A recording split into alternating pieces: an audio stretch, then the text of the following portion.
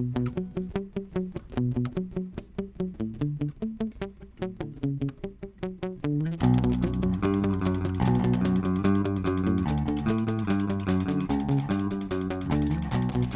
are fascinating, especially up close. More especially when you get them talking about the things that they love. This is From the Hip, conversations in the service of passion, purpose, and play. I'm Adrienne Gunn. You ready to play? Hey there! So the theories were live. I'm just going with that assumption. I'm pretty live. I feel all of the pulsing. My hands are freezing. You look great. Thank you. I'm so glad. Alive. I look alive. Yeah. How are you? I'm sorry, I forgot to pay attention to you. You're good? Great. So I'm Adrienne Gunn. I am here with my new friend Seepa Swan. Seepa Swan. I'm loving that this is actually perhaps the first time we've ever had a conversation. In real life, for it 100% is. Yes. We have been in the same rooms a bunch of different times over the years. We have been Facebook connected for quite a long time. Yeah, a couple years at least. Right. Yeah. So you're watching history. Yes, this is us. We're gonna like, who the fuck are you? Tell me about it. How's that going? We are still in Portland, Oregon. This is live. You may be joining. It's coronavirus has escalated to like the kids are no longer in school. Yeah, events are shut down. Everything's being canceled. If you're watching this in the future, you're going to be watching this in the future. It's so good. But we have no idea what's going to happen. It's very exciting. So see, if there's time travel, like send something back and tell us. And if we don't hear a knock at the door, we'll know you failed. Fair. Yeah. The challenge waiting is out for the there. Door. So we're waiting on the door. What I'm excited about is that at least at this moment, I had toilet paper for you in my house when you came, and you were like... So, I know. I feel really honored. Thank you. Yeah, and you brought tea. Yes. If you would like to also have tea today, we're enjoying Throat Coat. Yes. And my Owl Cup. Super hot. I don't know if it's drinkable for me yet. How is it? I did a weird sip. The tentative sip. Well, I don't want to burn. I don't want to scald my mouth. To my mouth is going to be hot, but then also my microphone's really close. And so I was like, do I want to have slurpy sounds? Oh, it's delayed. I can watch me doing it. Yay. Technology. So we've got a TV behind there to catch us up. If you happen to want to type us a comment or something, we'll likely see that at some point. Fun. That's awesome. Okay. So since we're Facebook connected, there are two things that pop in my, well, I guess three. The three things that pop in my head from you are we were at a marketing event, like a networking event, and at the end they were karaokeing, and then you were suddenly a badass vocalist, and who the fuck is that? And wow. So that happened. And then recently we both went to the same keynote speaking seminar. Yes, it was so good. And you were one of the featured keynotes. We got to watch you work through a process. And for the love of God, there was a ridiculously compelling and amazing story that you shared there. Oh, thank you. That was huge. And I don't know if we want to talk about some of those things. You absolutely may. Yeah, please question me about it. And then recently, you decided to participate in Lent. Yes. Okay. Do you want to start with that? Yes. Okay. So I decided, I think the day of Lent, it was like the morning out that Lent started, which I think is Ash Wednesday. I literally, I'm not Catholic. I don't know. Something like that. Something like that. I think it's right Ash after Wednesday. Mardi Gras. Yeah, so Mardi Gras. All the tits and beads, and then suddenly everybody's behaving. Right, pretending they're good, which I think we do a lot of. So I was out for Mardi Gras, and my friend that I was out with said, hey, it's Mardi Gras. And I was like, oh my gosh, it's Mardi Gras. I think I'm going to do Lent maybe. Yeah, okay, that sounds good. So I was lying in bed at 5 o'clock in the morning, and I thought, I'm going to do Lent. I am. And I thought of all these things, 5 o'clock me, lying in bed, comfortable, has a lot of ideas about what I'm actually willing to do. Okay, cool. That 9 o'clock me, who has to get up and do them, does not agree with. So 5 o'clock me is very ambitious. Nice. 5 o'clock me decided to give up alcohol, sugar, speeding, swearing, and sex, which is so Those cute. are super... Those are all my favorite things. Those are... I had somebody recently when I'm like, oh, you're a hypnotherapist. I've been thinking about giving up swearing, and I did not say Why the fuck would you do that? But I'm going to say that to you. Why the fuck would you do that? I don't know. Okay, so this is a 5 o'clock in the morning decision. So Yeah. So I'm a psychic, and I also channel divine messages, and this felt like something where, you know, God or the universe was like, this would be good for you, and I'm like, okay.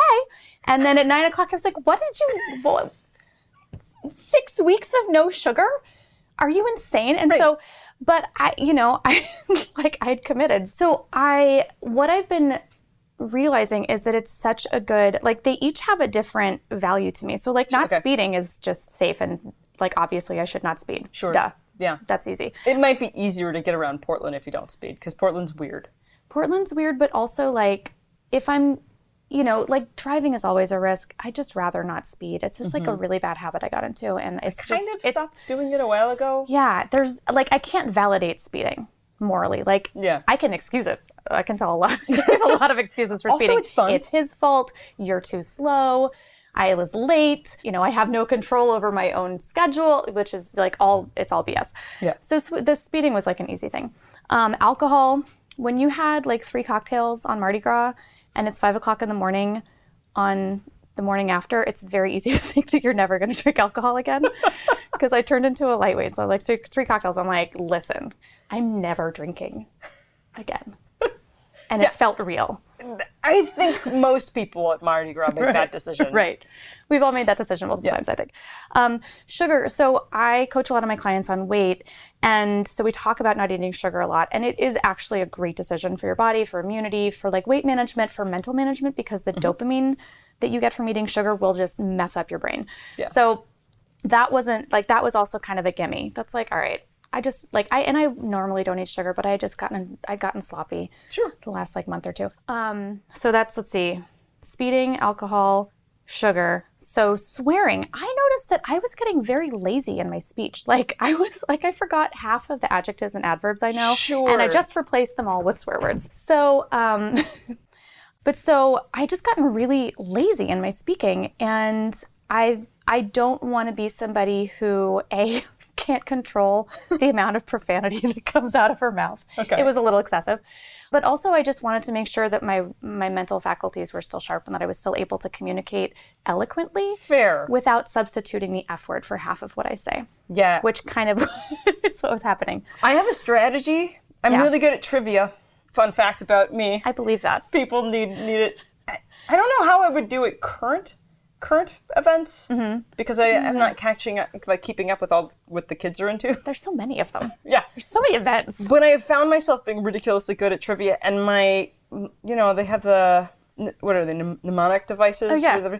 Apparently my device to remember things is fucking Reagan, fucking Popo Digio, fucking The Paris Treaty, yeah. That's Apparently- amazing. Yeah. Billy Idol. Yeah. Okay.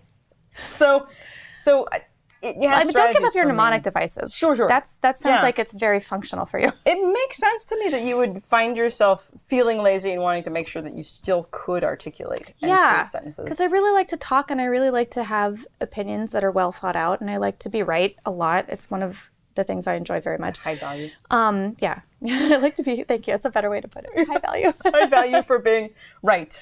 Right. And you are more convincing when you're not swearing all the time, I think, when there's like more substance to your speech. Checking in, you asked earlier, is it Lent now, or did that It's finish? currently still Lent. Lent goes for, I think, 14 months, as far as I can tell. It's so long. It's actually 6 weeks. There's only 40 days. So here's the amazing thing that happened.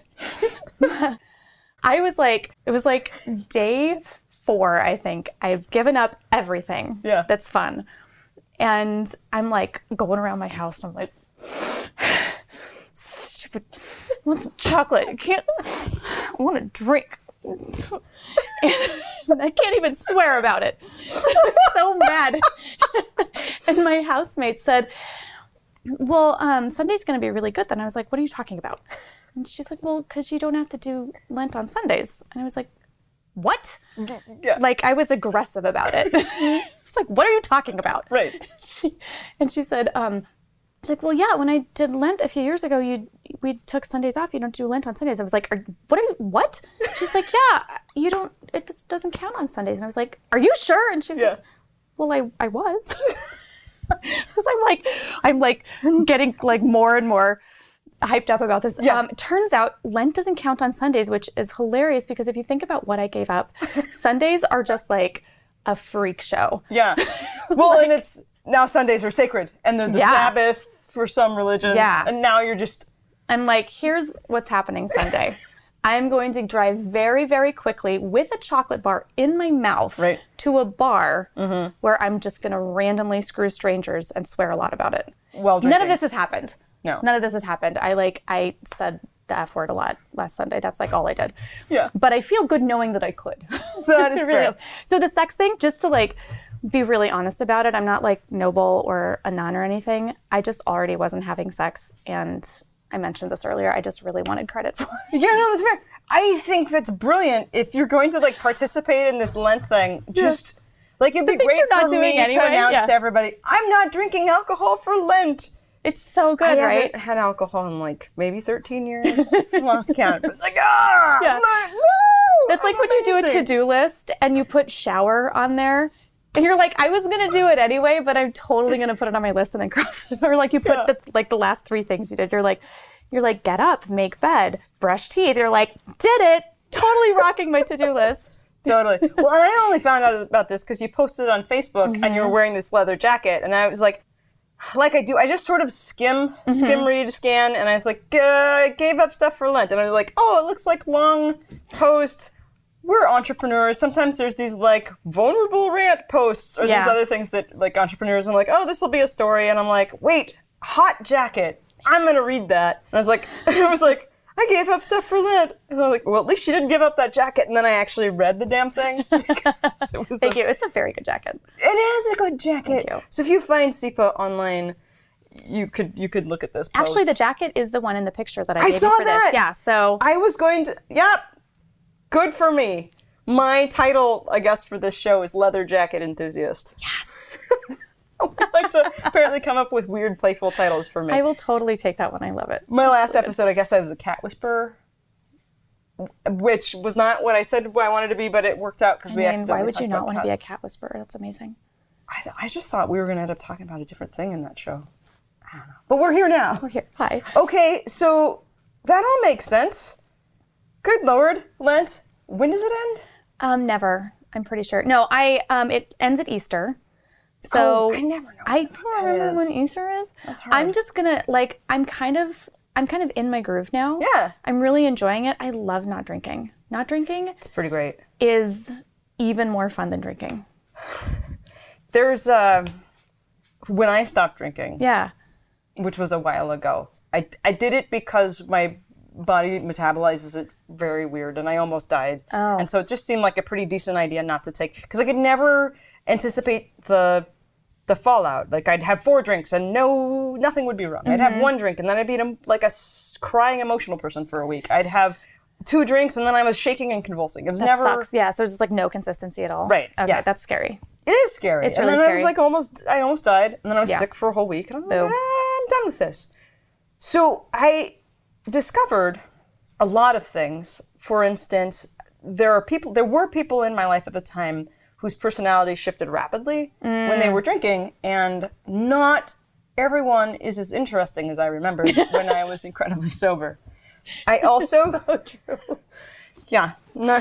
So I narrowed down a lot of my friends to the kinds of friends that I could enjoy the same if they were drinking or not drinking. They still had the same depth of personality and ability to connect with me. Yeah. Because if they shift, I had friends that would black out when I was hanging out and I didn't know, and so my friends shifted a little bit. Unfortunately, most of my friends were in the category of we're still interesting and we can engage. That's awesome. Whether we're drinking or not. So that was awesome. It's such a good rubric. Right? Like even if you don't want to stop drinking, I think it's really useful to like spend some time with your friends or your family or the people you're dating. Oh, fair, yeah. Without any alcohol and see, because like what I also realize is there are people who I'm talking to them and like 15 minutes and I'm like, I really want a whiskey. And when I don't have that, I'm like, oh, either I have to bring something new to this conversation, or maybe these conversations need to happen less frequently. Yeah. And it's just really, it's really revealing. Anyways, you're going to say. Well, the next level is drinking. There's this, okay, I have sex less often because I find people less interesting. But you're conscious for it. Yeah, it's true. Yeah. But there's also this bit of like the second wind. So people drinking at 9 or 10, I just get sleepy. Yeah. And I get home and I go to bed. And then you wake up in the morning and you feel so like a human. Like a human and Yeah, capable it's of awesome. things. And so that whole second wind of drinking world, I don't have access to that. So if people try to invite me to things that are like after 9 or 10. I don't understand events that start at like 9 o'clock. People are like, oh, I'm going to this party at 9. I'm like, you're going to a party at 9? Instead of coming home. What? It's Yeah. weird. Why would you do that? What kind of a party? They don't. This party must involve cocaine. I turn into like my own grandmother. I'm like, there's no way a party that starts at 9 is legal. What are you doing? Stop it. Like, Well, but these are humans that have a really ambitious like 11 a.m. version of themselves, and then the 1 a.m. when they actually get out of bed version of them. They are not the 5 a.m. versions of themselves. Right. I'm just guessing. that's probably true. Or back when I did drink, I also drank a fuck ton of energy drinks. I'm just gonna cuss for you. Is that all right? Thank you, please. Yeah, please I'm on do. it. Yeah, I'm helping. If any swear words do come out, so first of all, I just want to confess there is not a single day that I've made it through without swearing. It's been like 2.5 weeks, every single day. Today I got him out of the way early. Sure. If I do swear, it's for marketing purposes. Okay, That is fair. that's like my caveat. I've decided other I have a. We don't know when Escape people clause. watch this, so it won't be lit when they watch it. okay. We're in a You're right. magical world of television. I love it. I love it. Bubble. Everything is fine. We can tell because we have. You can't see the outside. We're on a set, Yeah. frozen in the middle of the time. What is? It's like the Yeah. some sort of vortex. In time travel, there's always some sort of like vortex. Yeah, where like nothing's happened. Like so there is no time in here. Yes. Yeah. I forget what that's called. Maybe we're could we be in the TARDIS? Okay. Hey, That's a Doctor Who thing, that right? is a Doctor Who thing. Okay. That is one of Super the shows cool. that I am not made of. Okay. But I So know good. what it's from. Just skip to the David Tennant part. It's everything you need. It's very good. Okay. So- we're getting conflicting information from our producer about these. I'll fight you. Yes. David Tennant, skip there. What year is that? 2007? I have literally no idea. Great, I'll find it. Yeah. Just it's the best one. Oh. They're all amazing. Mm-hmm. That's not true. They're not all amazing. Some of them are okay. Oh, well, But- I have a really high tolerance for watching things that are actually terrible. Okay. And finding them really You could enjoyable. start with the initial reboot of Doctor Who that was, what's the guy's name? Oh, we're getting agreement here. Christopher Eccleston. Okay. Also phenomenal. Okay. He's phenomenal. And then like from there, you're pretty much set. Sure. So Okay. Yeah, Well, anyway. and I so likely we're in a TARDIS. could. We're in a TARDIS. Bigger on the inside. I was just thinking how that's not what she said. Yay! I mean, you said that, but that's we should coin an opposite of a "that's what she Yeah. said" phrase. Yeah. Okay, we're gonna workshop that and we're gonna get back to everybody. Awesome. Okay, we put on a title for you. Feminist life coach? Yes, Is that, yes. That is your... Yes, that's what my title is. Okay. Today. I like it. Thank you. Feminist life coach. Yeah. What has that meant for you in the last week? So I have begun being more honest about my opinions. And I think for a while I was really trying to be professional and neutral and not broadcast all of my political opinions Yeah. to everybody. And honestly, there's just no point because as soon as you meet me, I have a lot of opinions. I have a lot of political opinions. I think the political is like the personal is political and the political is personal. There are things that I just found this amazing meme that I thought was really helpful. And there's like things that are political, like should we repave the roads at this time? Do we need more lights in the street? Do we want to close schools for 2 weeks or 3 weeks? Like what are, those are political decisions. Are gay people humans? Not a political decision. That's not a political opinion. Right. Like, are women as good as men? Not a political thing. Sure. So it's like, I was trying to be, so I was like neutering myself. Oh, And so I just, it's not helpful. It doesn't help me. It doesn't help other people. And the people who don't like me have a right to not like me for what I actually believe. It's That's okay. fair. Yeah. Like, people are going to dislike me. A lot of people are going to dislike me. It's totally fine. And I want to give them that chance. Like, let's let them have their opportunity to feel really good about themselves, really self-righteous about deciding that I'm an a-hole. One of the things that I came up with 5-6 years ago was this idea, where you don't quite know whether people love you for who you are. Yeah. It's a thing. Yeah. People's worth and whether love is how it shows up and that sort of thing. And I just recognized that you won't ever know if somebody loves you for who you are unless you're completely yourself. Yeah. That's so brilliant. What's really great so is that it narrows down all the stuff, because then your only responsibility is to be completely yourself. Yeah, that's so good. And what I find, it's scary. Yeah. It can be really scary. But what I found is that when I'm being like censored, SIPA, people are like, oh yeah, I love you. Fucking alliteration. Yeah. Censored SIPA. Starts with, which is great because I now actually know how your name goes. Yeah. Did I tell you that in Facebook world I forget that people don't know how to say my name. I'm also never offended by it. It is a very strange name. Yeah. So it's not a big deal SIPA at all. Swan, yeah? Okay. Nailed it. So good. Thank you. Sounds amazing. I apparently don't always say out loud the things I read, and I sometimes move letters around. So you were Tispa Swain. For years. You were Tispa Swain. Don't give away my spy name. Come on. Now I have to destroy you. Yeah, oh shit. This will be your last time seeing Adrienne. I'm sorry, guys. We're gonna have to make some changes. Just sorry. Not related to what you were saying at all. But a worthy tangent. Yeah. So when I'm being censored, SIPA, like, people are like, oh yeah, no, like, she's cool, she's nice, like, like, I like her, like, the people who love me are like, yeah, I love you. But when I'm being, like, full out me, people are like, I love you. You're amazing. Yeah. And then also, many people are like, you are a lot, and I am not into it. That is awesome. Much more divisive. Yeah. But it's such a nice sorting technique because, again, like, people have the right to decide they don't like me. I shouldn't fake my way into people's hearts. Like, nobody needs that. Go find people you love. It's fine. So it's just easier if I'm myself and I'm, like, kind of a lot and I mess up all the time and it's fine. I think I was trying not to mess up. And listen, I screw up, like, constantly. Yeah. Like a human does. It's really like that hard to decide in this weird world of, like, businessing is my term. Businessing in an entrepreneurial space that's helping, and there's these weird rules about what authenticity looks like, and people have a different level of access. So we're trying to be people, but we're also trying to be marketing in some sort of way, and which versions of ourselves are useful. And I got really when I was in the seminar that we both took, the thing for keynote speaking, I had been in a shaken place of relationally in my life. I had been in a relationship where I sort of left myself.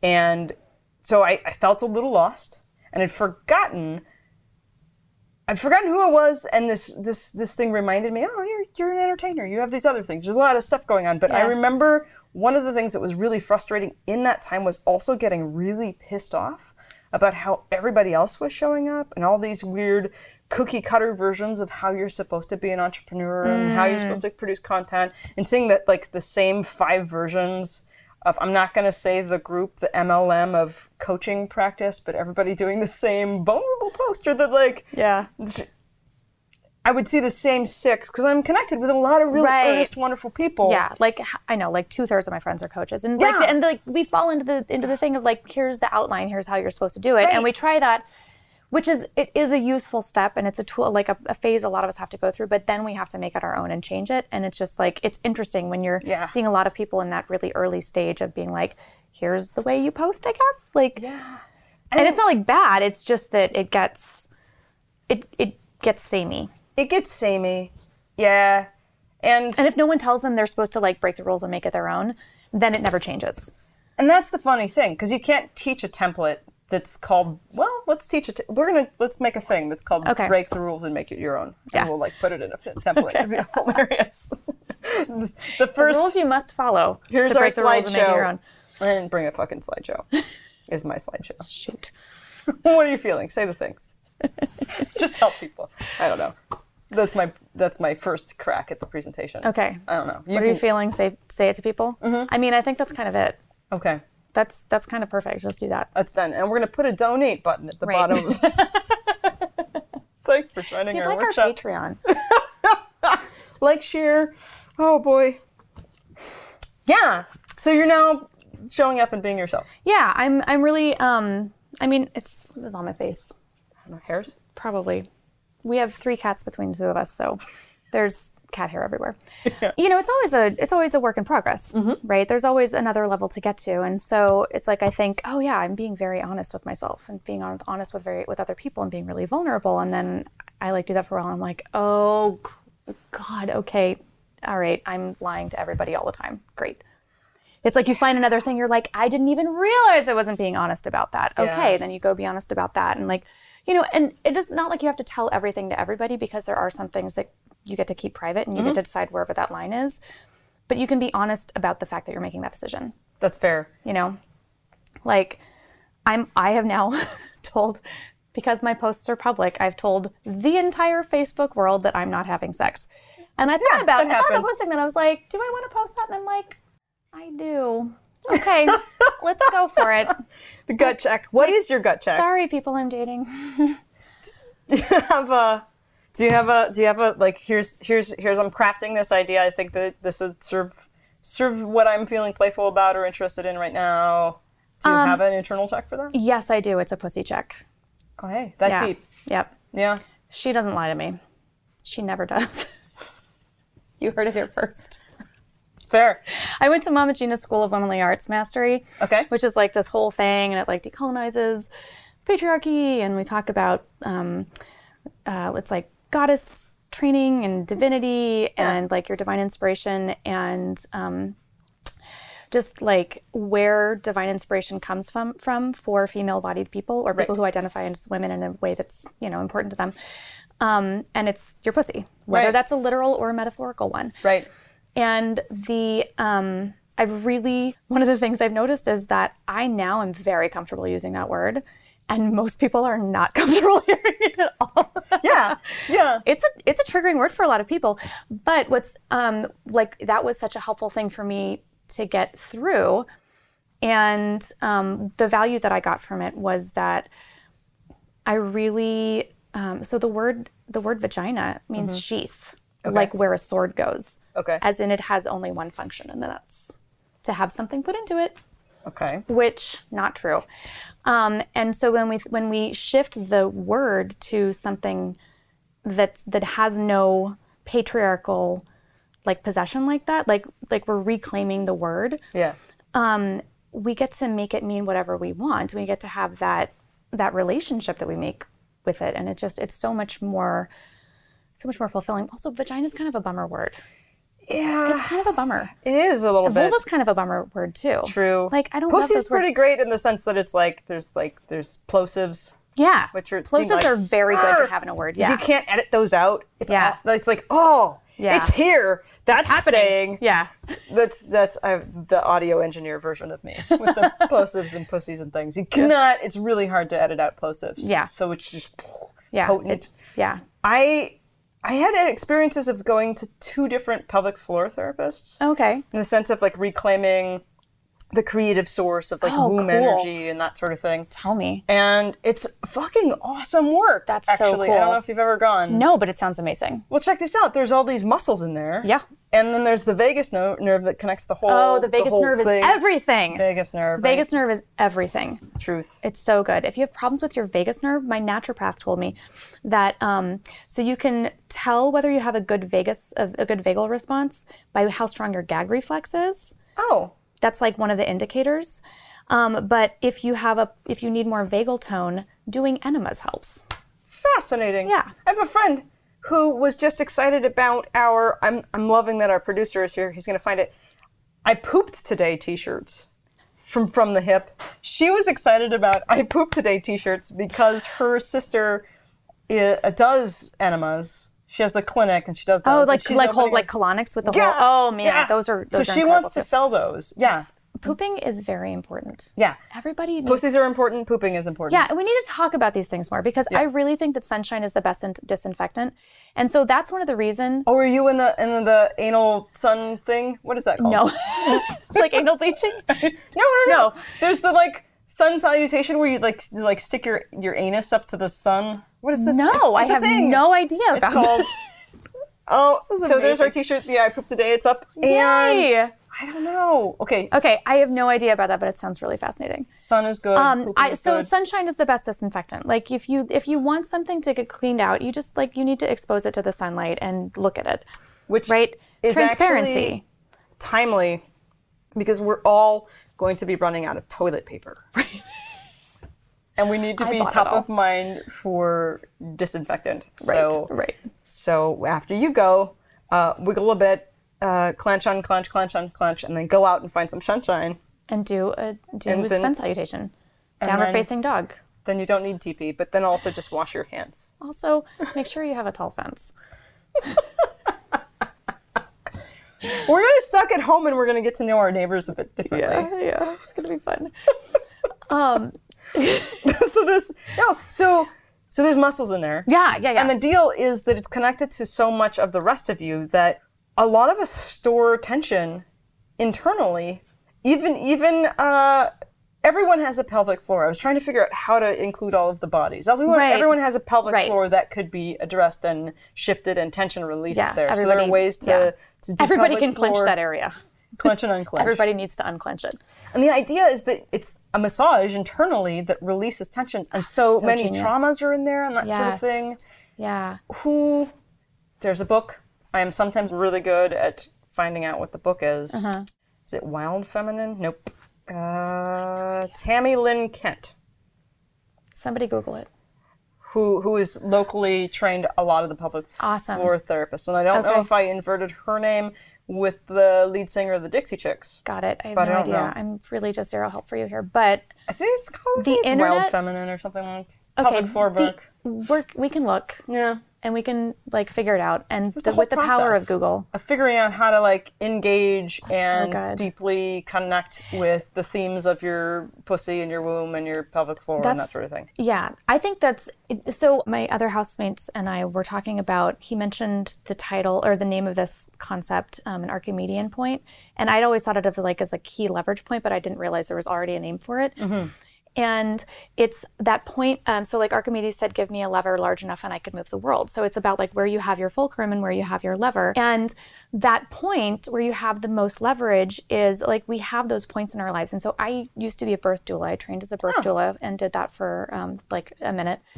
And the reason I wanted to do that is because I've always been fascinated with childbirth and birth control. I volunteered for Planned Parenthood when I was in high school. It's just really fascinating. And I think one of the things that's so important about it is that it's one of these Archimedean points. It's where there's so much leverage in a person's first sexual experiences or major sexual experiences or childbirth.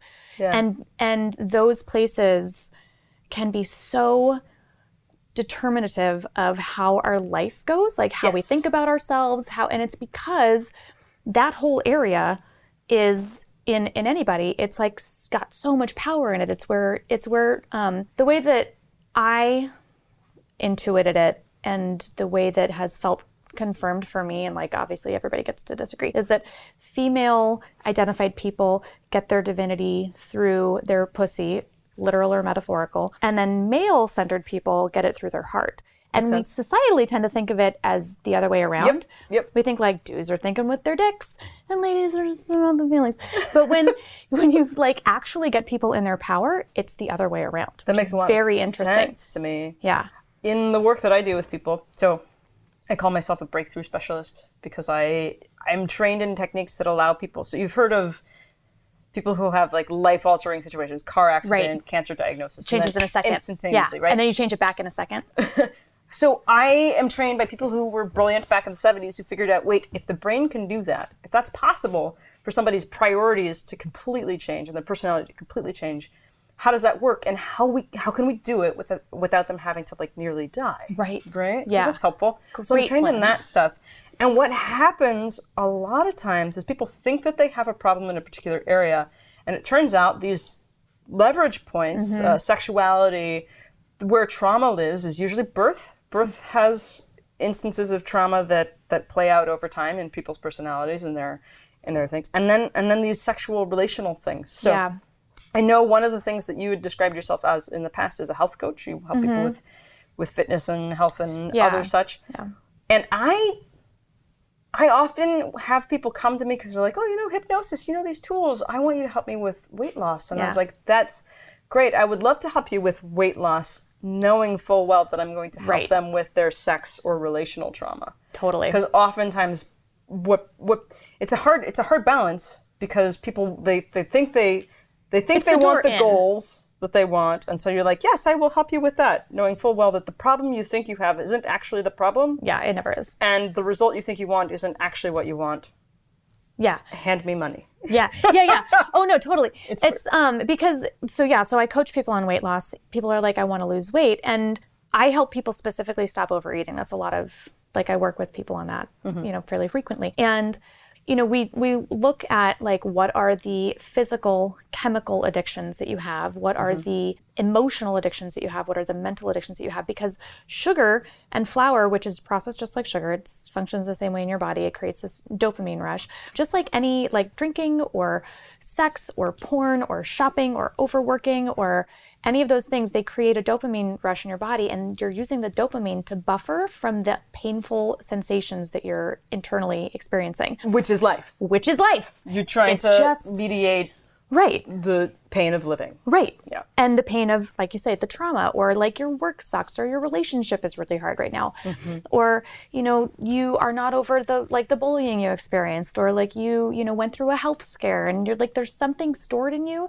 There's some kind of pain that you're turning into suffering, and then you're trying to alleviate the suffering. Yeah. You can alleviate the suffering with dopamine, but the pain never goes away. And so if you're always turning your pain into suffering, then you're always going to have to drug the suffering. Whereas if you just learn how to handle the pain, which is inevitable as a human being that is alive and conscious, then you don't suffer. And you don't need to drug yourself. Yeah. Well, so one of my friends, going back to pooping, one of my friends has this amazing, we should always get back to pooping. Basics. Yeah. So a friend of mine loves to say that pooping is the waste of eating, the byproduct of eating, and the baggage is the byproduct of life, of living, and figuring out how to cultivate a relationship with emptying your waste. Yes. Having some sort of way to poop your issues. Yeah, you have to clean out your mind. That's why I coach, is because it's not just I think that there's so much value in having things where it's I would love just some sort of pill or procedure where you go in Sunshine Spotless Mind, and you go in and they're let's just take out all the bullshit. I'm just gonna say it. I mean, so good. Okay. Let's just take out all that stuff that happened, and then you'll be fine and you'll be happy. But we think of it as this thing where it'll just go away, but it's not. It's like owning teeth. If you don't brush your teeth every day, they will decay. You have to floss them, you have to brush them, you have to not go to sleep with a lollipop in your mouth. There's rules about it. And we don't think it's weird, or we shower every day. We don't think it's we're not oh, my body's broken, it stinks terribly. Right. Well, when's the last time you showered? I showered 4 years ago. I don't know what happened. We don't think that that's a problem. We just... Yeah. We know that that's how it is, and our brains are the same way, and our hearts are the same way, and our spirits are the same. We have to clear this stuff out, or it just builds up, because we're always accruing good and bad. Right. And if we want the good to be what sticks, it's you bring stuff into your house, you also take out the trash. Truth. Yeah. Well, and it, for everybody's paradigm, it could be different. I have witnessed people instantaneously shift. Yeah. I'm part of the group of people who recognize that trauma is absolutely healable. Totally, it is, 100%. And your triggers, so there's this idea, I like to think of it as I'm trained more in mental emotional release, in the sense that this is my favorite metaphor. So if anybody's heard this on the show, then you know that I'm just announcing it. So someone would come to me, right? They're at a dance, and the person next to them flips their hair in a particular way, and then somebody comes over and asks them to dance. And they're like, oh, I know. If I flip my hair, people will be into me, right? Yeah. So they start flipping their hair, right? And then 15 years later, they have a completely different hairstyle, but they're still flipping their neck. And so they come to me because they realize that strategy has nothing to do with whether people are into them or not. but they've been flipping their hair and they're doing this. So they come to me and I get them to stop flipping their hair, but then they need to see somebody to help them with the kink in their neck and flipping their head in a particular way for 15 years and the ramifications of that. And in coach world, then you would be like, okay, now that you have a new strategy, you get to decide how to walk in. You get to decide how to pick up new things that you want, and that's a more approach. So they come to someone with me that eliminates the misplaced strategy or the belief that, you know, let me delete that belief about flipping your neck and let me delete your strategy of flipping your neck. Yeah. Now let's learn a new thing. Yeah. Yeah, like you have to have both parts of it. It's like it is, especially because there are so many people. Like I think just the older I get, the more I realize how messed up everybody's childhood was. Yeah. If you think your childhood wasn't messed up, either you're the 1% or you're lying to yourself. It's okay. Yeah. It's okay. Or you've happened to like, be either. Set yourself in the right kind of circumstances where you're fucked up is actually useful. Right. Also valid. But it's like nobody's parents are perfect because parents aren't perfect. They're humans. Like we all just accrue a bunch of stuff. And some of us get a lot of trauma. Yes. In childhood or, yeah. Fun club, yay. I know. Don't touch your face. My hand is in quarantine. No, One thing I've learned the last couple of weeks is I love touching my face. I touch it's so it good. 300,000 times a day. Touching my face is my number one leisure activity. Yeah, it's good. Like especially now that I'm not swearing or having sex or doing anything else. Yeah, essentially we both washed our hands before we did. We're good. These hands are fine. But they also had the pleasure of smacking. Want to do it again? Let's do it again. Okay, sorry, we interrupted your flow. I don't. Oh yeah, trauma. We were talking about trauma. Isn't that fun? Win. So like so many of us have really massive trauma, and we do need something like that. Like I need something really intense to help me undo the really intense thing that happened. And it's so necessary. Totally. And it's not like a one and done thing. Yeah, no. It's a one and done for that situation, but then you still have to go be a human in the rest of life, and you need a new strategy for that because. Well, essentially, if your nervous system's been formed around trauma, you need to actually learn new techniques and new ways of showing up and that sort of thing. There's a process. Coaching's great for that. Yeah. For being in real time, assessing your recent experiences and picking new things and trying it out. Yeah, and we just, humans have not been taught how to think by and large. Like, no one taught me how to think. And I remember being like 7 and realizing that something was very wrong with how things were going, like in my family. Right. And like I love my parents, and then I have a little sister and she's incredible, and so it's not like their fault or something, but just like none of us got tools. Nope. And then the world humans kept humaning around me, and I was around like other children who are demons. A lot of the time, they're just like monsters, and they're amazing, but also monsters, especially to other children. So it's just like I remember being like 7 and being like, something like this needs to be different. Something's really wrong. And then I read Jonathan Livingston Seagull. Okay. Which, have you read that? It's like from the 70s. What's the title of the thing? Jonathan Livingston Seagull. That's just what it's the name called. of the That's thing? just the name of the book. Oh. It's just I just thought that was the author. No, I don't remember who the author is. I need to Okay. reread it because I literally haven't read it for, since I was 7. I will put it on a list. I will read it. It's this big. It's really little, but it was fascinating to me because there's this seagull. It's really about a seagull. Oh. And he's not like the other seagulls. He doesn't want to like just eat and like fight over food.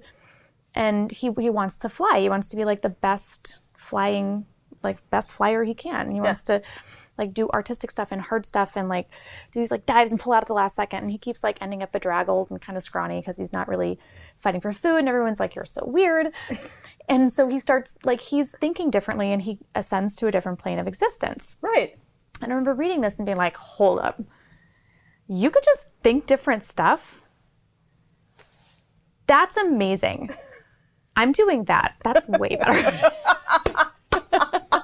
I love it. It was Oh my so God. helpful. And like knowing that thinking was the thing that was going to get me through is what got me through the like pain of existence. I went through my midlife crisis very early. I was like good, 10. Good. Yeah.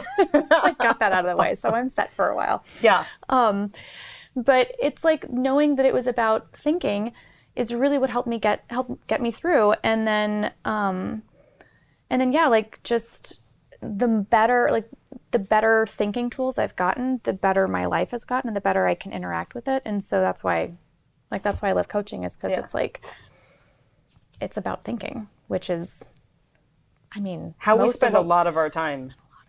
Yeah. Especially if you're, you know, like so smart, and if you are like somebody who observes a lot, or if you're an empath, like empaths tend to overthink all the time. Sure.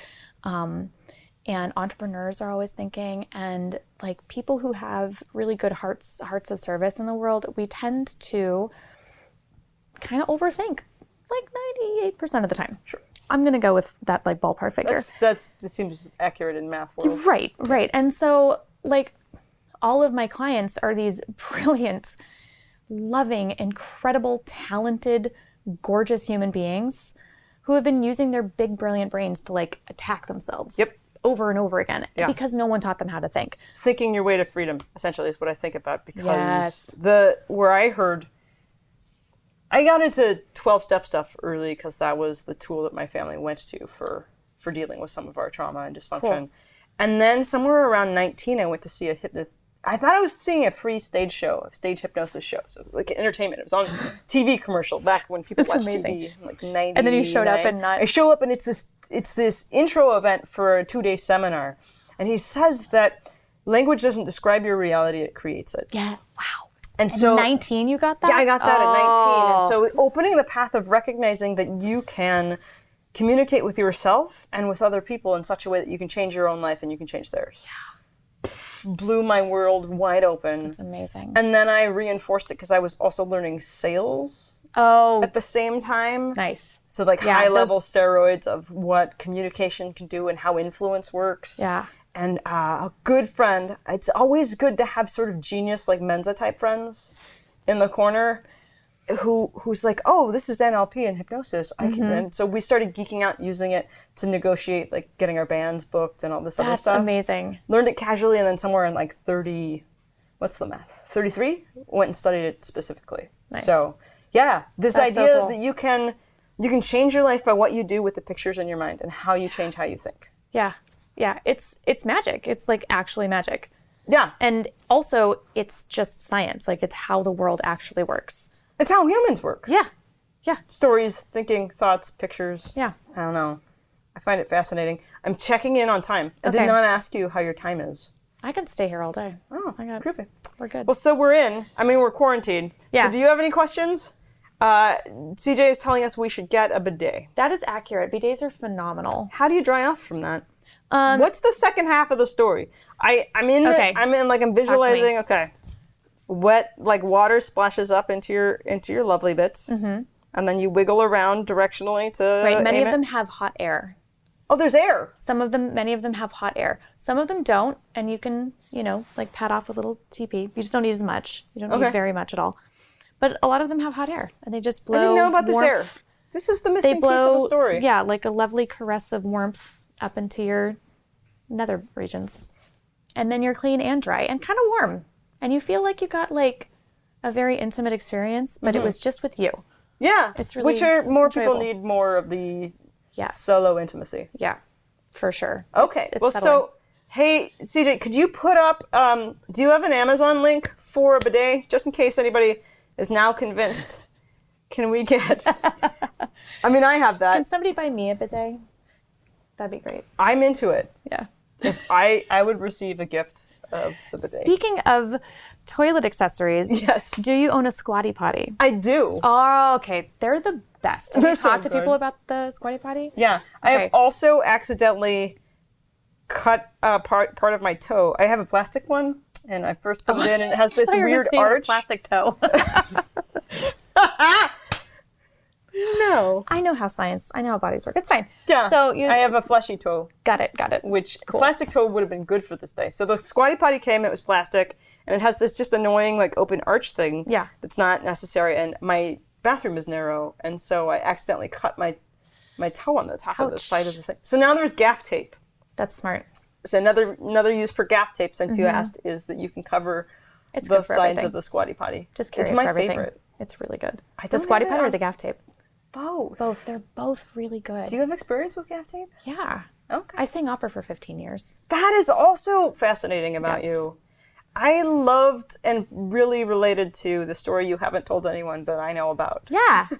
Where you decided opera wasn't the thing that you were going to continue doing. Yeah, you want me to tell that story I would briefly? love to. Okay. Yeah. So I sang opera for 15 years, and it was everything. It was my entire world, as opera has to be, because it is all-consuming if you're doing it, if you're doing it professionally, which I was pursuing it professionally. And so I was like living, sleeping, eating, breathing opera, and I was in this place where I had auditioned for all these gigs, and I had been trying to find a job. I had quit a job so I could do a show, and I was trying to get another job. And I was running out of money. Had to borrow money from my mom. I was alone at home all day because I didn't have a car and I didn't have any money, so I couldn't go out with my friends or go out and see anybody. Didn't even have a few bucks that I could really spare for transportation or a drink at a bar or anything. So I was kind of just stuck, and I was alone with my cats and 3 cats, which is how you love to be at 27 or something. Yeah. It was a good feeling. Alone, broke, 3 cats. Yeah. No big. My ex-boyfriend had just moved out of our shared apartment, and I'm like, cool, this expense is something I intended to take on. Also, I feel good about 3 cats as one person now. Fabulous. I had auditioned for all these shows. I'd tried to get all these jobs. I was broke and lonely and sad and just really stressed out. And I remember being in my apartment and just thinking, why am I doing this to myself? Because it was all in the name of pursuing opera. And I thought, why am I doing this to myself? And as soon as I asked, I heard the answer. Which, pro tip, if you don't know the answer to a question, ask yourself and make your brain answer, because it will. My brain said, it's because you're trying to prove you're good enough. I was like, well, fuck that. That's done. I'm not doing that anymore. And I can say that because that's a quote.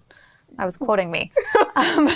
So I was just I'm not playing that game anymore. Yeah. I'm not trying to prove I'm good enough. I am good enough. I'm done trying to prove it. And this is because I had fallen out of love with opera and the process, and it had gotten to the point where I wasn't enjoying it, and I didn't feel like I was giving anything to it that was really going to serve people. Right. And it wasn't we weren't feeding each other. Opera and I were not the right match anymore. Yeah. So no shade to people whose calling is singing or performing of any kind. If it's your thing, then make it your thing. Well, Absolutely. it's different if you're massively in love with a thing and it's challenging. That's a different vibe. Totally different. My saying goodbye to music for a while was literally every show I played. You couldn't hear it in the recording, but I felt like somebody was choking my throat. Yes. I was in so much pain. Also, that could have been mold, turns out. But the thing is, for me, I was pursuing and I need to be a musician. I need to sing. This is what God wants me to do. This story I kept telling, and it was so excruciating. Oh, yeah. Yeah, it's and I think it's how we choose to handle it, because a lot of people get to that point, a lot of performers get to that point because it is such a demanding calling. And for me, I just needed a break because I had so much baggage with opera. With opera, it's a lot of rules. Yeah. Very rule-based pursuit, and there are a lot of traditions, and then there's just a lot of I was finding all the ways in which I was getting narrowed and narrowed and narrowed and narrowed, just getting smaller as a person. And so for me, I just needed to have a break from it. And so I had this moment of clarity. I was like, oh, I'm not doing that anymore. And in the next week, I got 3 lead roles, 2 job offers, and a car. My grandparents just reached out and were like, oh, we just remembered we have this old truck. Do you want it? Duh. Yes, I want it. Thank you. And I got 2 of all of the auditions and interviews that I'd been doing for months. I hadn't heard anything for months. And all of a sudden they were like, poof.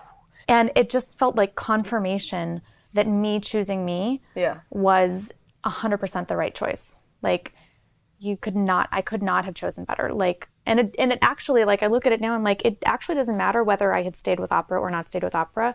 What matters is that I made the decision, I'm enough just as I am. Right. So if I had been I'm enough and I'm going to keep doing opera, or I'm enough and I'm taking a break, either way would have been the same thing, because the confirmation was you're good the way you are. Alignment coming Yeah. from a different place. Yeah. Yeah. Yeah. And it's like, it was like one of those moments where everything shifted. And it was because of that thought that I had, that like the way I saw the world, I was like, nothing is working. And then I just turned it around. I'm like, oh, there it is. Perfect. Yeah. And it like all the slots lined up, and it was amazing. That makes sense. I think in my world, my body likes to steal my voice to let me use it in a different way. Oh, talk about that. What's happened. That's awesome. Yeah. I remember having an instance with a therapist, and I felt like it wasn't necessarily the right connection, but I was like, kept having to explain myself, and I would lose my voice in every session that we were in. And so I was like, hey, I don't need to be here with this person. And I think breathing, the things that happen around voices is a big deal. Yeah. So I totally agree. My voice, and interestingly, my voice and my pussy both communicate with me like that. They're the like same. They're both your mouths. Yes, they're both your mouths. And if you have look at them, cathedrals. if you look at the vocal cords, they look like this. Somebody just posted a trachea plus the like reproductive.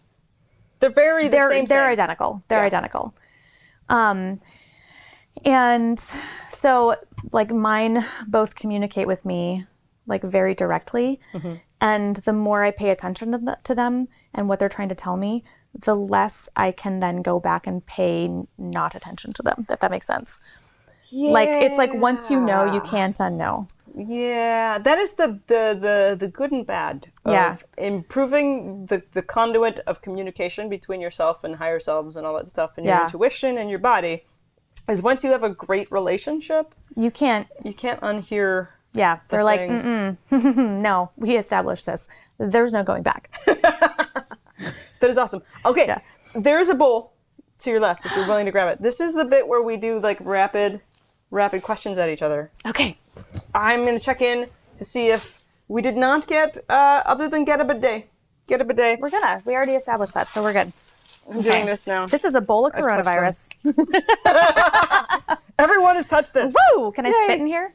I won't really. If it improves the moment for you. Okay, so do I go first? And Sure I thing. draw a question and ask you a question? I'm ready. Okay. Ooh. Jermaine, if you could do anything in the world as your career, what would you do? I would probably chat with people in a show and also do some talks. Be on stage giving speechifying moments and workshops. That's amazing. I think I might be doing it. And amazing. then money would just come at you? Just fly at me. I think People that's would throw perfect. money. Although I don't think I would like to do a speech where people like stuff money in my anything. I might try it. You might try it. At least once. Here's more confession time. I stripped very briefly. Oh yeah, how was that? It was terrible. I was She asks, 19. not picturing it. I was 19. Okay. And I was like, I am in charge of my body, and the patriarchy can't tell me what to do with my body. If I want to use my body, which is my possession, to go out and make money, I get to do whatever I want, and nobody can tell me otherwise. And I'm a grown up, and I'm a grown ass woman, and blah blah blah. That is the stripper speech. That's the for night. Well, that was my speech like the whole time I was growing up. Like you could talk to my mom, and she'd be like, "Oh my god, yeah, that child." So I'm like full of like all of these ideals, and I get to the strip club, and I like get out there, and I like got a wig because I don't want anyone to recognize me. Right. I'm just gonna be. I'm an independent woman in disguise. I'm a little ashamed about it still. Yeah. So I like get out, and I never actually like got up on the stage and danced. I like walked around. They taught me how to do lap dances, and I'm like, I'm very like, it's so skeezy and gross. Like I was like, oh, this is the problem, because people aren't cool about it. They're not like, the guys at a strip club, like they're not like, thank you for that interaction. That was enjoyable for me, and I respect your craft. They're like, they say disgusting things. And I was like, you're ruining it. Don't you respect my artistry and the way that I move my body and my connectedness with myself? Even just my autonomy. They're like, I know you want me. I'm like, no, I want your $10. Come on. Yeah. And like, anyway, it was disgusting. Yeah. Did it for a couple of weeks. And I'm like, yeah, no. My mom was right. So I went home and told my mom she was right. And she was like, oh, thank God. I think moms like that when you can. Yeah. Say that I tell they're my right. mom that she's right as often as I can. Brilliant. Yeah. We just don't disagree that much anymore. So, That's awesome. yeah. I should check in. My mom is of many people. Would you rather be able to run at 100 miles per hour or fly at 10 miles per hour? Oh, fly for sure. What? That's not even a question. Okay. Definitely fly. All Oh my right. God, that's so much better. I can already run at 100 miles an hour. I'm very fast. No, I can't. I can run at like a kindergartner's sprint. That's fun. like a That sounds short entertaining. kindergartner. Like however fast they can run, like that's as fast as I can run. I'm like Now not I a want to fast do a video of a race. runner. Okay. Once we can be around people again. We can do races. You could like shoot it so that we're like actually 10 feet apart, but you Yeah. shoot it so it looks like we're like 2 feet apart. Okay. That's how we'll do it. You and short kindergartners. Yeah. It's a race. If you could choose any person from history to be your imaginary friend, who would it be and why? Joan of Arc. Cool. Yeah. That's a good one. Hey, Joan, what's God saying? Oh, yeah? Good times. Can I says- hold your sword? That's what she said. Remember the sheath thing? Never mind. If you could change places with anyone in the world, who would it be and why? Oh my gosh, who would I change places with? Man, I don't think I would change places with anybody. Like, I think there's a reason I chose to be this person.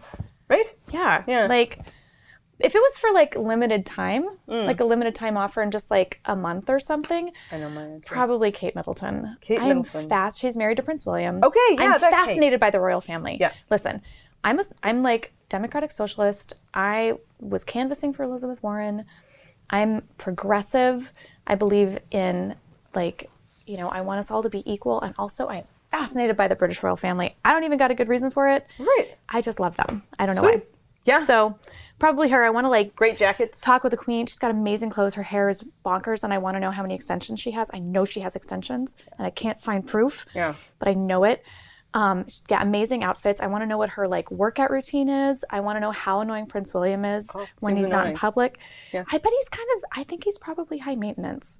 Yeah. He's a Cancer. I think he's probably high maintenance. Like love to all the Cancers, but guys, I think he's probably like kind of like emotional Yeah. and needy and seems demanding. that, yeah. Like just a little, not like huge problem, but I think he's probably just a little bit. I think she's like the chill person in the family. Fair. I want to know all the things. Yeah. I want to go I want to do it. I want to go to a banquet. I want to wear a gown and the tiara. I want to like know all the rules. I just think it's fascinating. That's amazing. My answer was super short. If I could trade places, I would be Dwayne "The Rock" Johnson.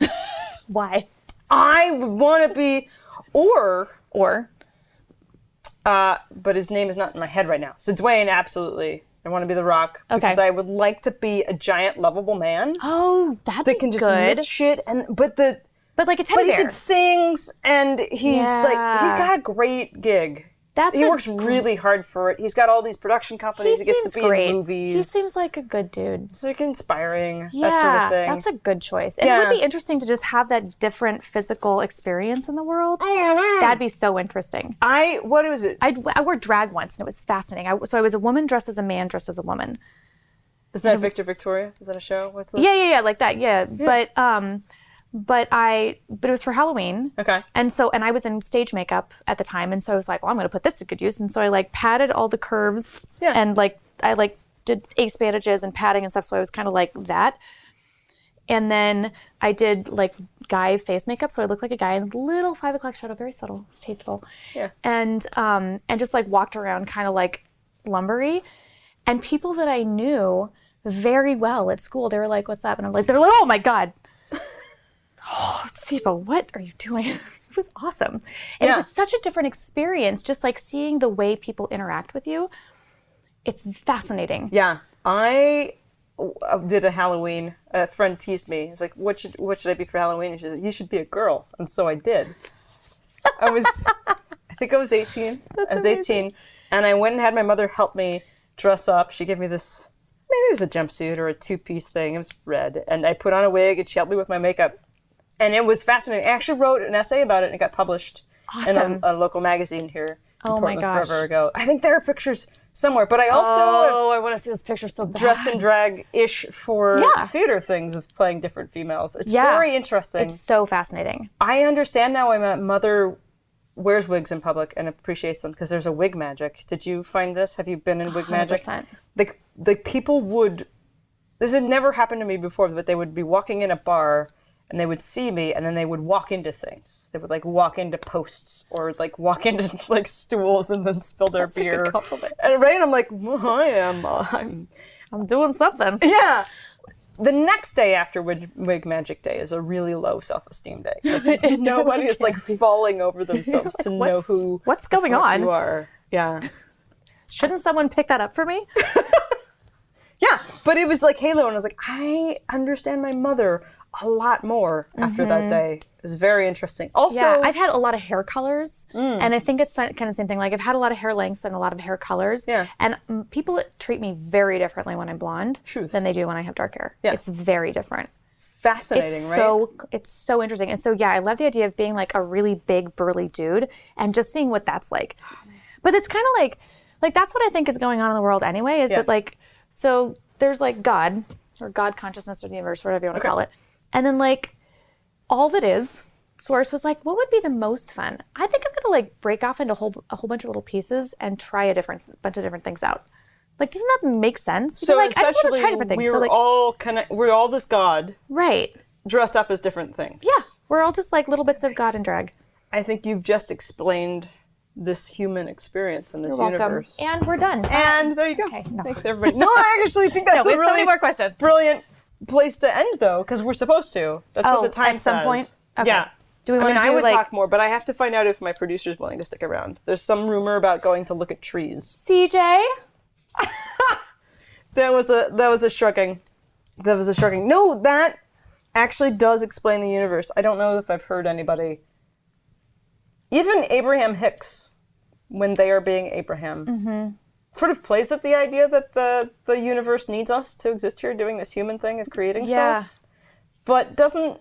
And then there's the theories of that we are all God. Yeah. And oneness.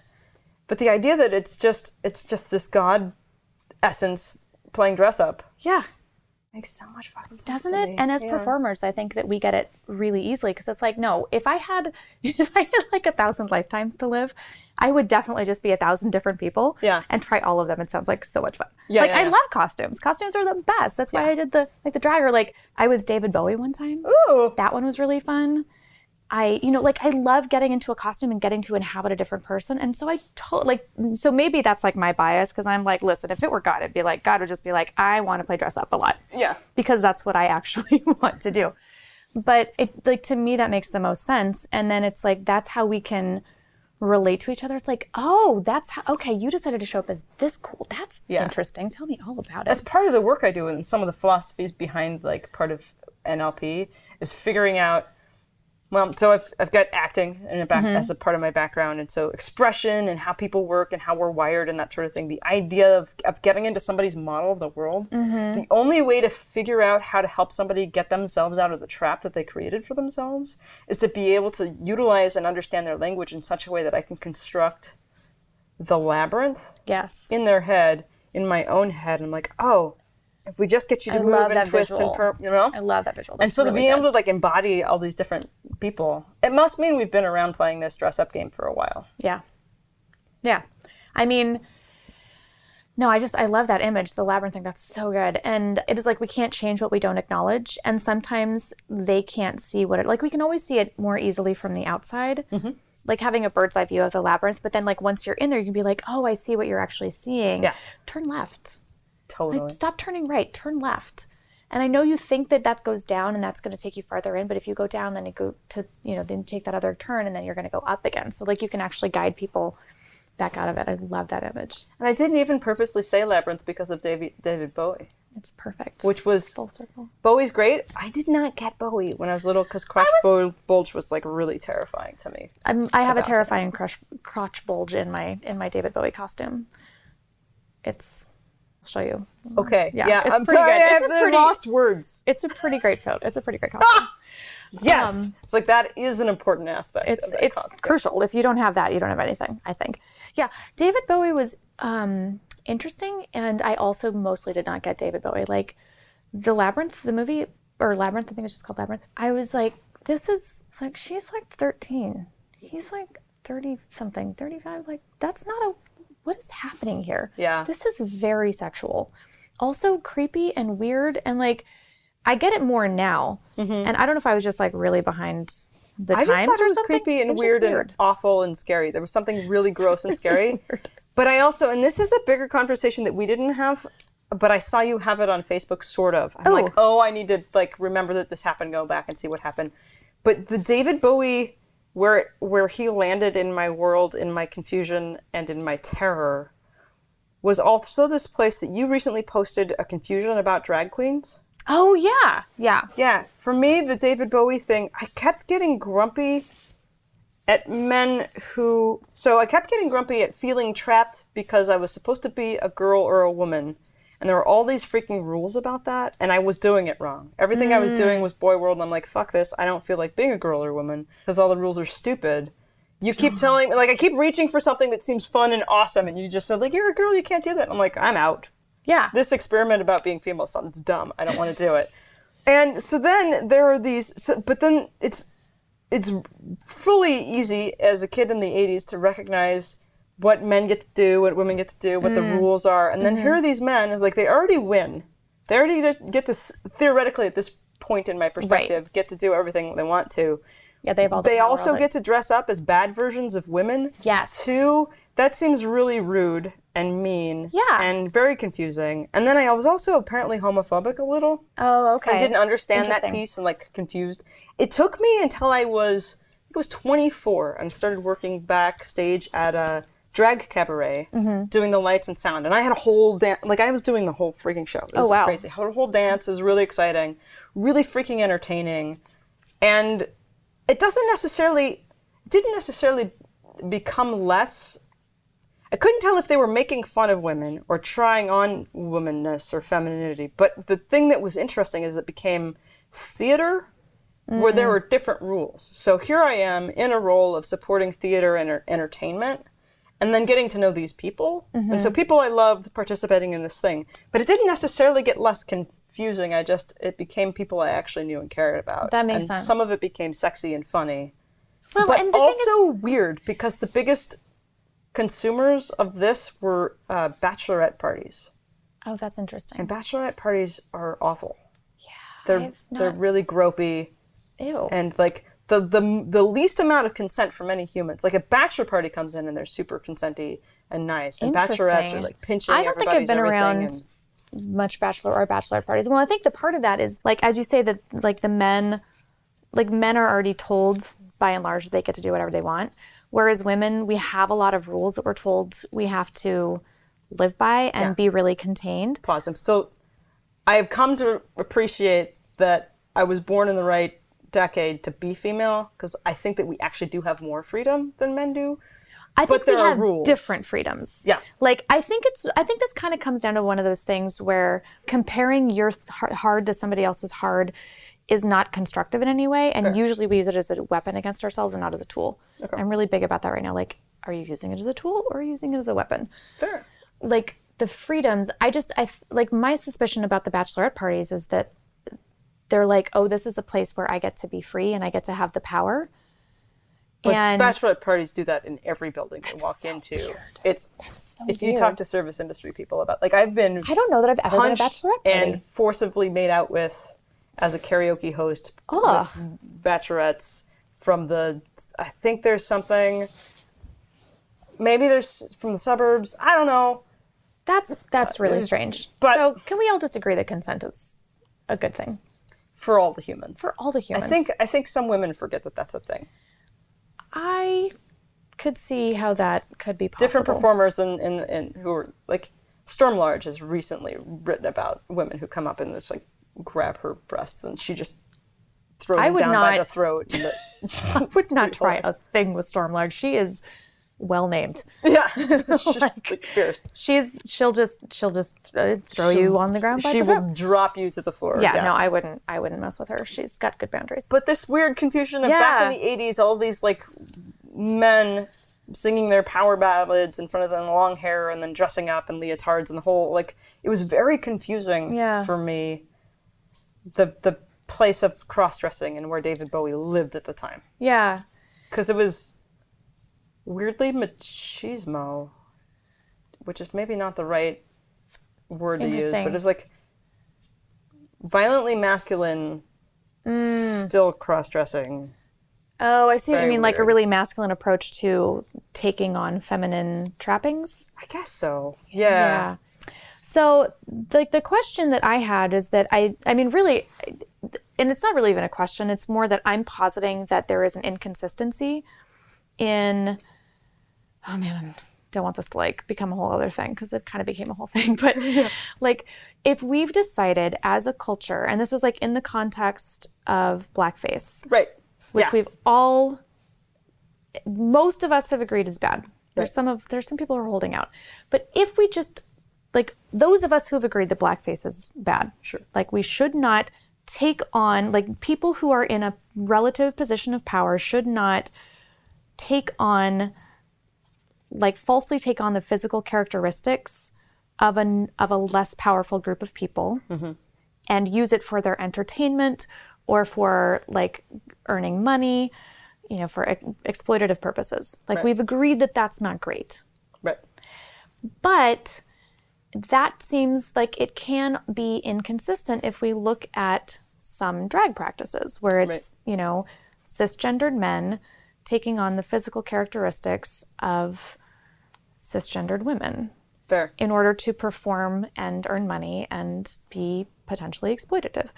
And I really wanted to know, like, how do we square that away? Like, because I like consistency I like internal consistency in, you know, in my thinking. Like, here's Right. the approach to the world. Like, here's the rule. And if everybody follows this rule, then we're good. And why does this loophole exist and work? Right. It's very confusing to me. It's very confusing. And Yeah. so, like, I just think it's a really, like, I think it's a really useful question to ask. So we can say, okay, what are the actual differences? And I what know makes one it okay? is. Tell me. I think the loophole, in the past, there used to be people who were straight men cross-dressing and comedians, and I think that's happening less. I don't think that's happening as often.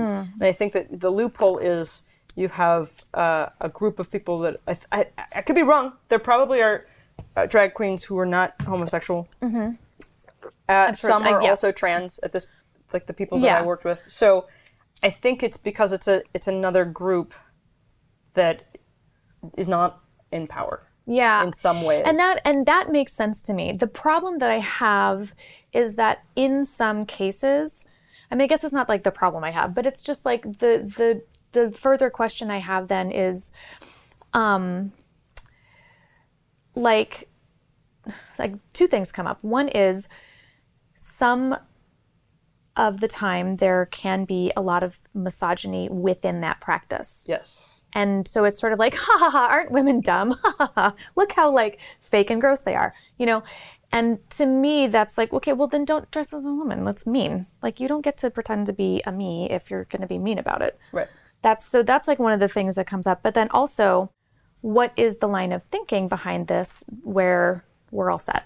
And it's I don't think we're there. because within that community, it's celebratory and championed and Right, but part if of an you entertainment. ask anybody who's done blackface and like gotten caught, they're like, no, I was celebrating black people. I love black people. They're like, rarely are they gonna be like, yeah, I definitely was making fun of black people because they're terrible. Like no one says that. They all say, they're like, oh no, I have so many black friends. Like, you know, there's always that they think that. People who do blackface think they think that. Like I don't know that. well, okay, a lot of them do. But like Justin Trudeau got caught dressed as, I don't even remember. I think he was in like a costume. And people were like, could you not? And he's like, okay, but you know, I don't like people who do that, they really think that they're like honoring another culture or another group of people like a good third of the time, I would say. Interesting. Yeah. It's bizarre. The only thing I can remember is, was it Tropic Thunder, where Robert Downey Jr. plays a black man in Vietnam? I haven't seen that. I think it's supposed to be a Robert Downey comic- Jr. plays a black man? Yeah. Yeah. Wow. Apparently we should watch that. Yeah, Tropic Thunder. I Super think. not black. He is super not black. It is a one very thing I know about him. interesting. Isn't it an interesting thing? I know Eddie Murphy has done whiteface and such. Pardon me. And Interesting also. Yeah. Yeah. I don't know where that lives either. Yeah, I don't know. It's like, it kind of reminds me of, did you ever watch 30 Rock? I've seen some moments of it. So there was an episode where Jenna and Tracy Morgan, they got into an argument about whether white women or black men had it harder. Oh. And so they both decided to dress as the other ones. And so Liz walked in and found Tracy dressed as a white woman. She's like, he told her about the argument. She's like, oh no, does this mean? And she came out the hall and Jenna was dressed, and it was like just the most offensive thing. Yeah. All of it was the whole thing. And she's just like, no, shut it down. And that's kind of where it gets like maybe we just don't dress as each other for a minute and like get things straightened out. I don't know. Fair. I'm not like, these are the flaws in the dress up plan. I know. And because what I would really like it to be is that anybody can dress up as anybody, but maybe don't, I don't know, like just think really hard about taking on other people's physical characteristics that are not. So like, I don't know. It's like, it does get really hairy and you really have to think about it. Like you have to be prepared to back it up. Yeah. I guess is what I mean. Like you have to be prepared that like people aren't going to be happy. And are you going to feel like morally good about your thinking and your decision making? And who are you willing to offend? Totally. And so, yeah. So I think it's, I'm, and like, I want to be clear. Like, I also am not like mad at drag. I don't like want people to stop doing drag. Yeah. I just think it's an interesting like conversation. And like, isn't totally this a cool thing? Like that we think that we have it sorted, and then there's this logical inconsistency. Yeah. On this logical inconsistency, here's a recent example of entrepreneurs should get to do what they do. So I'm on Facebook, as I often am, and I see this program that's called Shield Maidens. Okay. And so I love Vikings. My family lineage, Vikings. And so I'm like, Shield Maidens, it's badass. Some of the greatest warriors that we know about now, because there are plenty great warriors who've always been women. Yeah. We just don't know. Well, they sorted them wrong. They were like, well, they have a sword. They must be a guy. Something. And then they actually did anthropological research and discovered, oh no, like half of them are women. Okay, cool. Now we got it. So anyway, this voiceover comes on, this large, shaped like Dwayne The Rock Johnson, this big gentleman, dark skin, is saying these empowering things. So he is leading a boot camp. And it's this great, it was filmed beautifully. He's leading a boot camp for women to help them, female entrepreneurs, feeling empowered. And I'm watching the thing and I feel nothing in my pussy about how this is going. I'm like, this feels wrong to me. Interesting. Why? And it's not like it's my first day of having men tell me what to do and how to be a better me. Wait. Stop. It's not? It's not my first day. When did that ever happen to you before? Every day. Every day. Oh, right. Okay. So what was challenging for me was here recently, Vikings is in its last season, this TV show. Mm-hmm. Catherine Vinnick has been an amazing Lagertha, who is the most famous shield maiden in Viking history. She may be a fictionalized character, but like tons of these just amazing female warrior characters in this TV show. Yeah, I watched like a little bit of it, and then it was very violent, so I paused. Yeah, but I'm viscerally connected to just like shield maiden. You're feeling it. You're feeling it.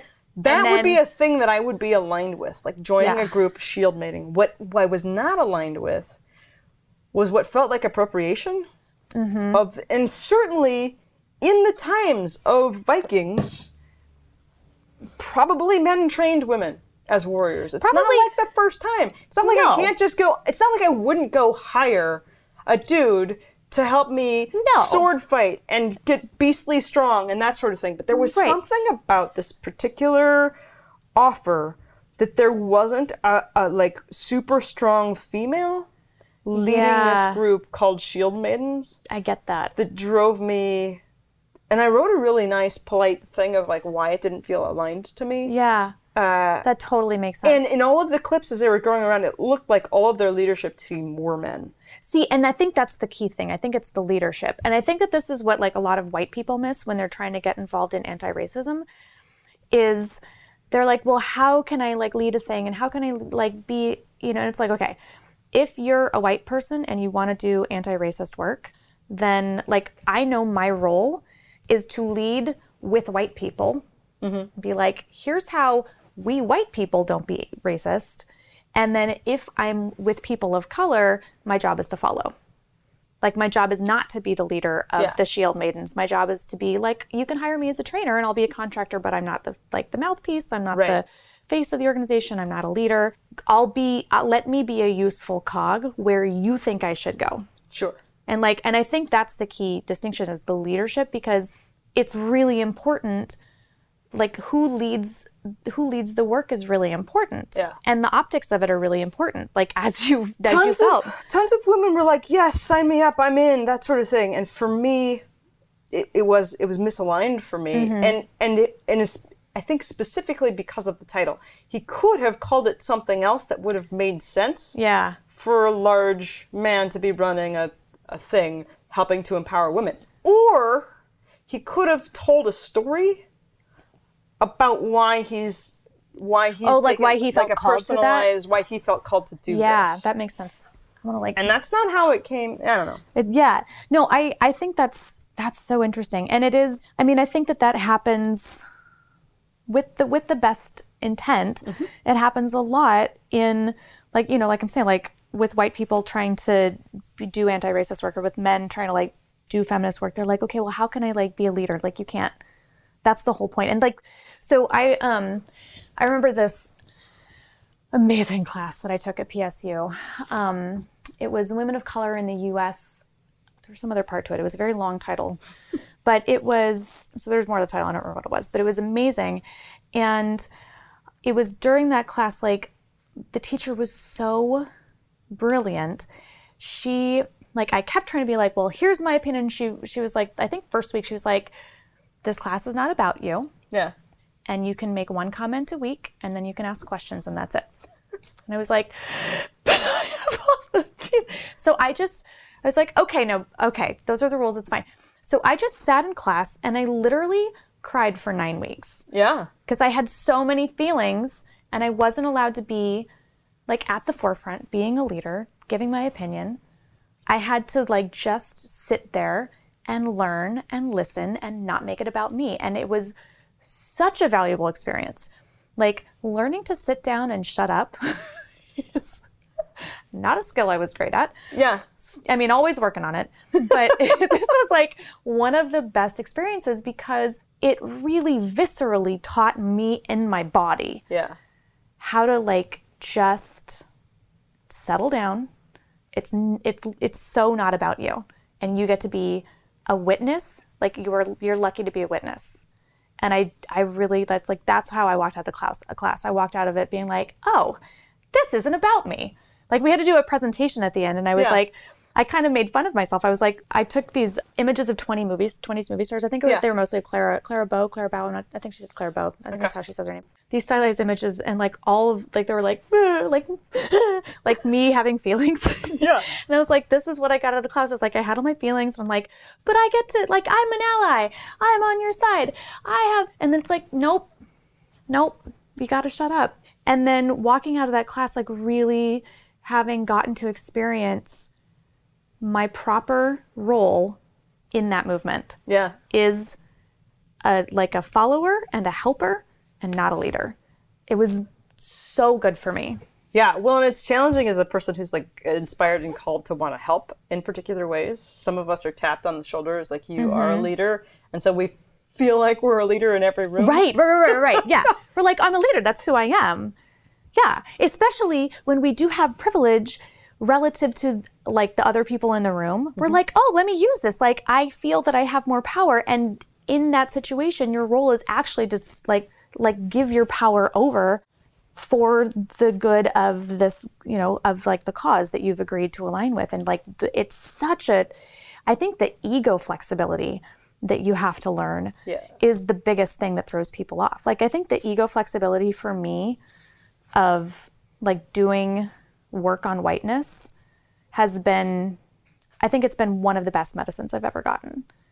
Like, it's just so good for me to have, like, every time it happens, it's good for me to be like, oh, God, it's not about me. Okay, it's not about me. It's not about me. It's not about me. It's fine. Not about me. Cool. Whew.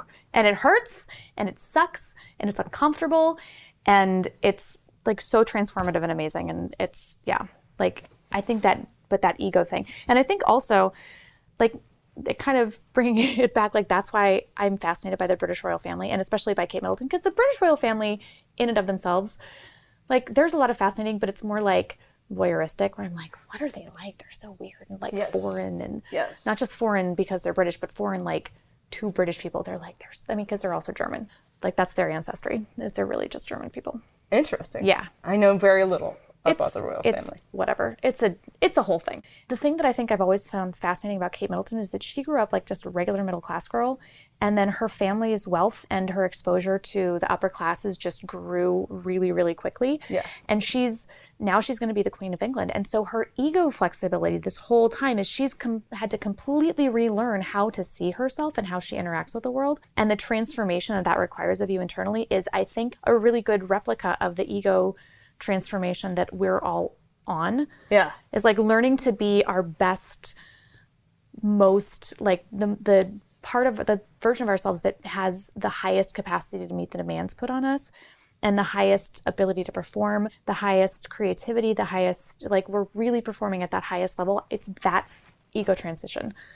That makes sense. And I think that's why I find her so fascinating, is because like she did it.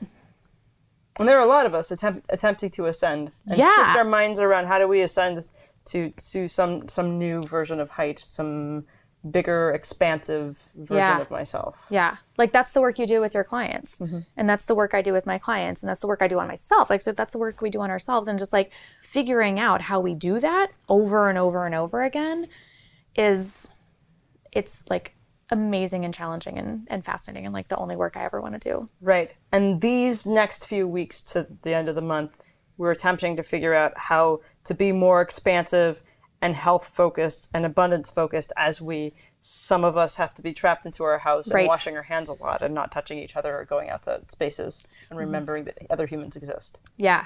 Yeah. It's an amazing challenge.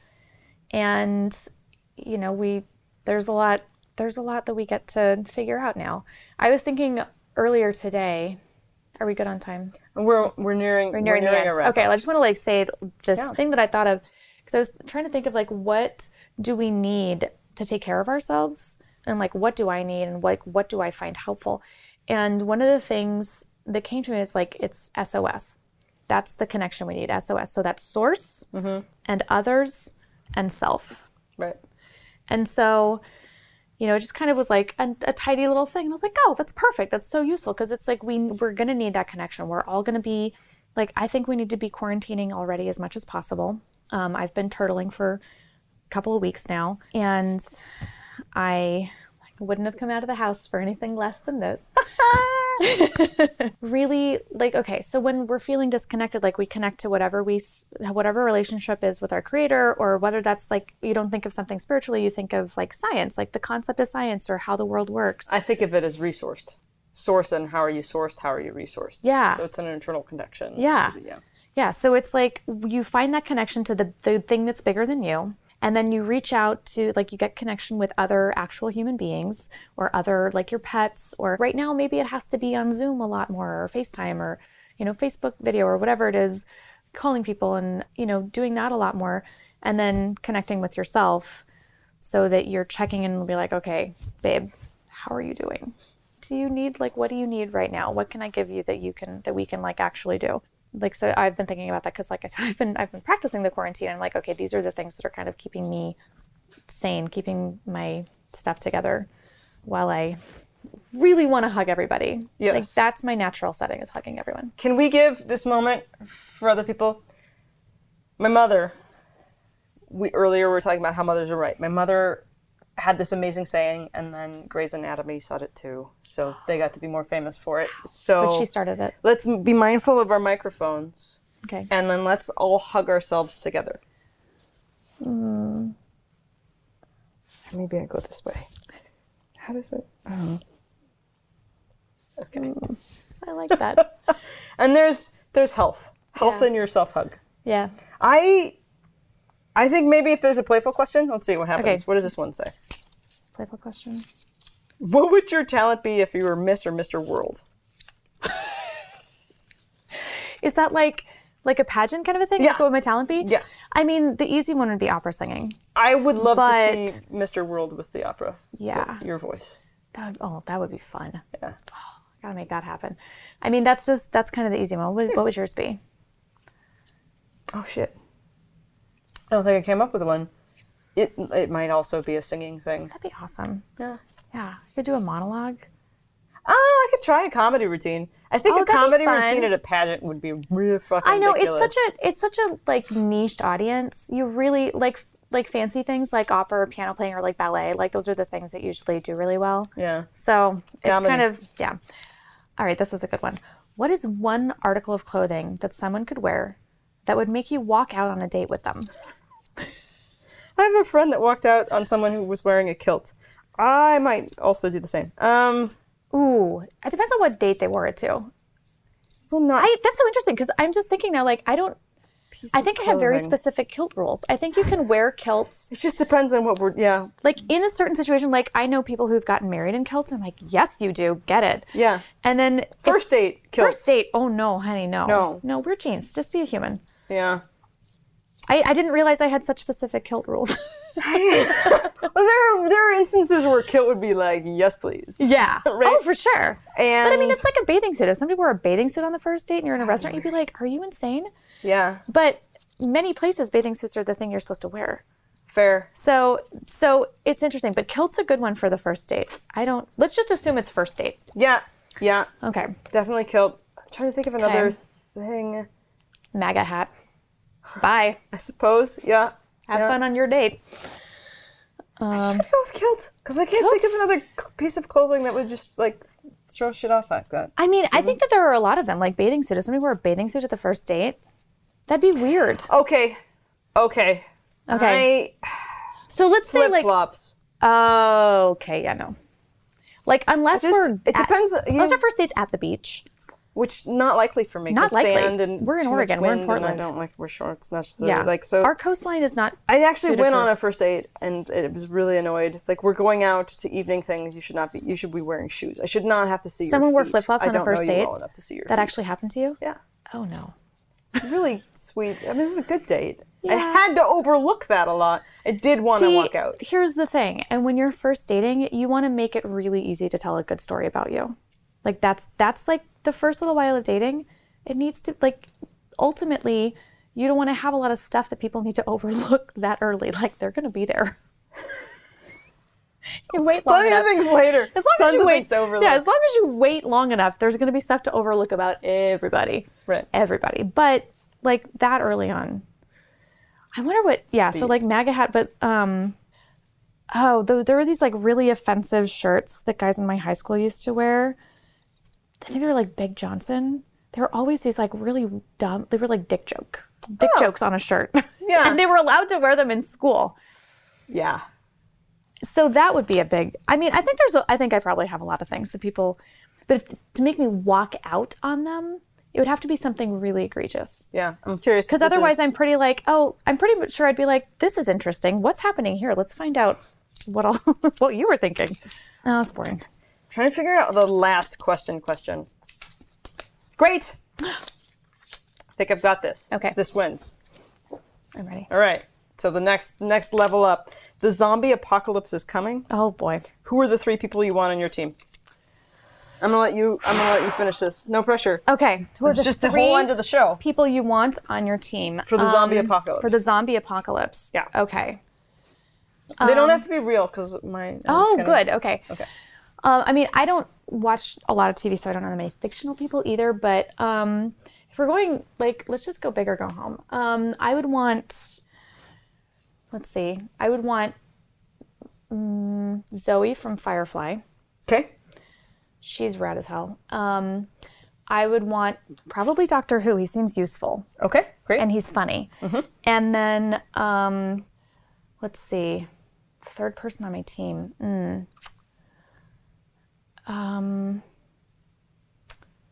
I don't know why, but Jane Austen is coming to mind. So let's go with that. Fair. Okay. I feel like I've got a good spread of like survival, comedy, and pithy observations. It's a good show.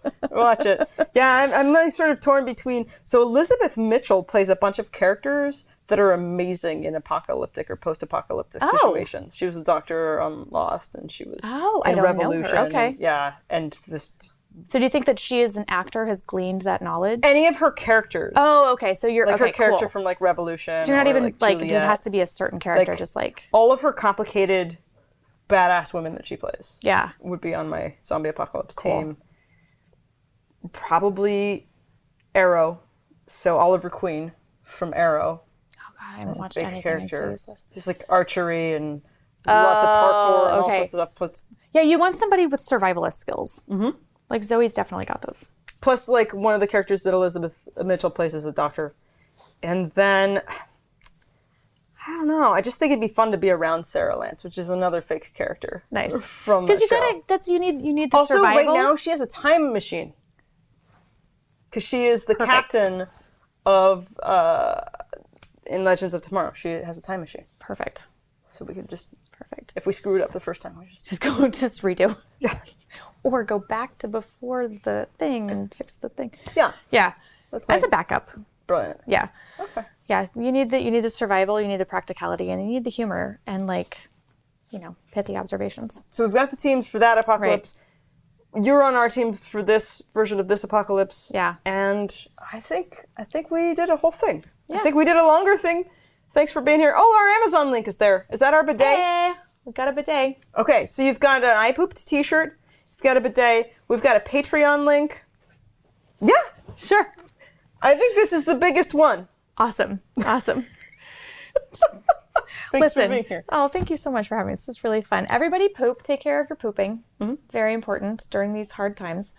And then theoretically our outro music plays. Awesome. There's the Outro. Do we like do a dance during the outro? I don't know. Well, that's how that went. Thanks for joining us on this episode. Thanks for watching, listening, I don't know, reading, imbibing, however you took this in. Thanks for being here. And if you really enjoyed it, I'd love it if you would do all of the things. Like, share, I don't know, ring a bell, bang a gong, tell a friend, and come back next time. I hope you had as much fun as I did.